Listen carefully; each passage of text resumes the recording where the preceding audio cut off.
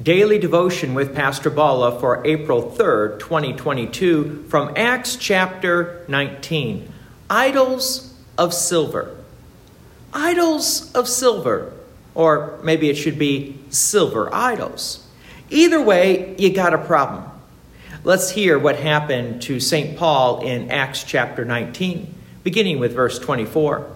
For a man named Demetrius, a silversmith, who made silver shrines of Artemis, brought no little business to the craftsmen. These he gathered together with the workmen in similar trades and said, Men, you know that from this business we have our wealth. Verse 26. And you see and hear that not only in Ephesus, but in almost all of Asia, this Paul has persuaded and turned away a great many people, saying that gods made with hands are not gods.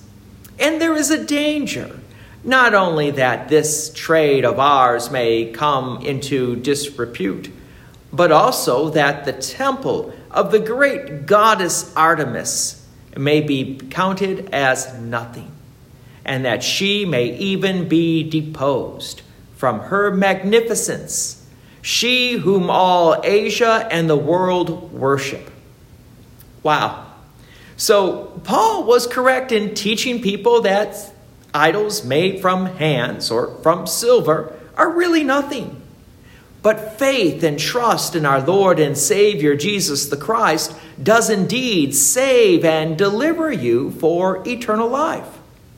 However, now the workers who made these silver idols had a disagreement with Paul because their livelihood was going to diminish. So you could say that their idols were the money from the silver trade? Probably. But they said their concern was with Artemis, not receiving the great glory that the goddess deserved. Either way, let's just say it was bad for business. They stirred up the crowd and rushed into the theater with a couple of the disciples and started shouting for a long period of time that great is Artemis of the Ephesians. Chaos was erupting with this large crowd, and Paul wasn't there. So what was Paul's response? From Acts chapter 19, verse 30. But when Paul wished to go in among the crowd, the disciples would not let him. So Paul was eager to rush in with this giant crowd and start telling and start debating with them about Jesus Christ. However, the crowd wasn't listening. The crowd only wanted punishment, you could say. And it's times like this that as Christians, we need to be a little discerning.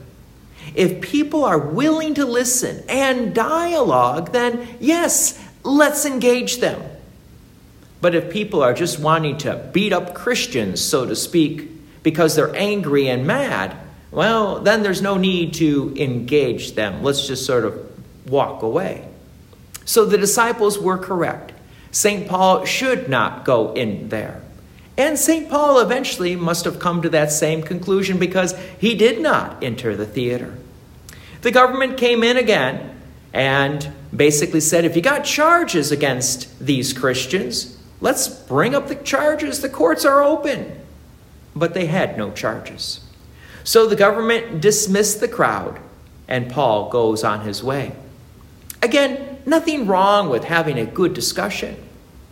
But if people are just angry, sometimes it is better to walk away because they're not listening and they don't want to have the discussion.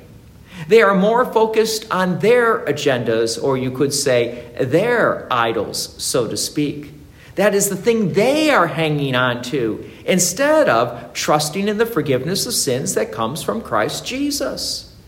And while we may not have silver idols at home, we also have other things that the devil likes to use as stumbling blocks to silence our own ears so that we don't listen to Scripture. So the challenge for Christians is to return to God's Word Ask the Lord to open our ears and our hearts to God's word. Ask the Lord to help us put down our own idols and our own agendas so that we can hear God's word speaking to us. God's peace and many blessings be with you. And thank you for listening. And please take an opportunity to share this message with others. If you have enjoyed these daily devotions, please consider making a donation to Peace Lutheran Church, 24024 West Main Street, Plainfield, Illinois, 60544. Thank you again for listening.